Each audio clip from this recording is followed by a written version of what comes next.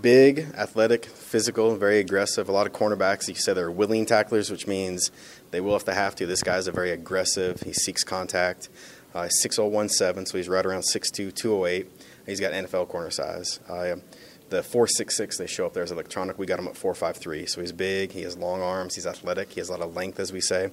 He's fast and he's aggressive and tough. So he's actually the guy we were targeting the whole time. We thought he'd be there probably because the run of offensive lineman that usually happens. So as I said before, we were confident moving back because we got the guy we targeted from day one. You said corner. Is that where you primarily see Onyeka kind of landing? I think so originally because that's where he's played and where he's most comfortable. But his one-on-ones at the combine were unbelievable. And we went for the film first, and then you look at the combine as kind of a supplemental evaluation. But his one-on-ones were unbelievable.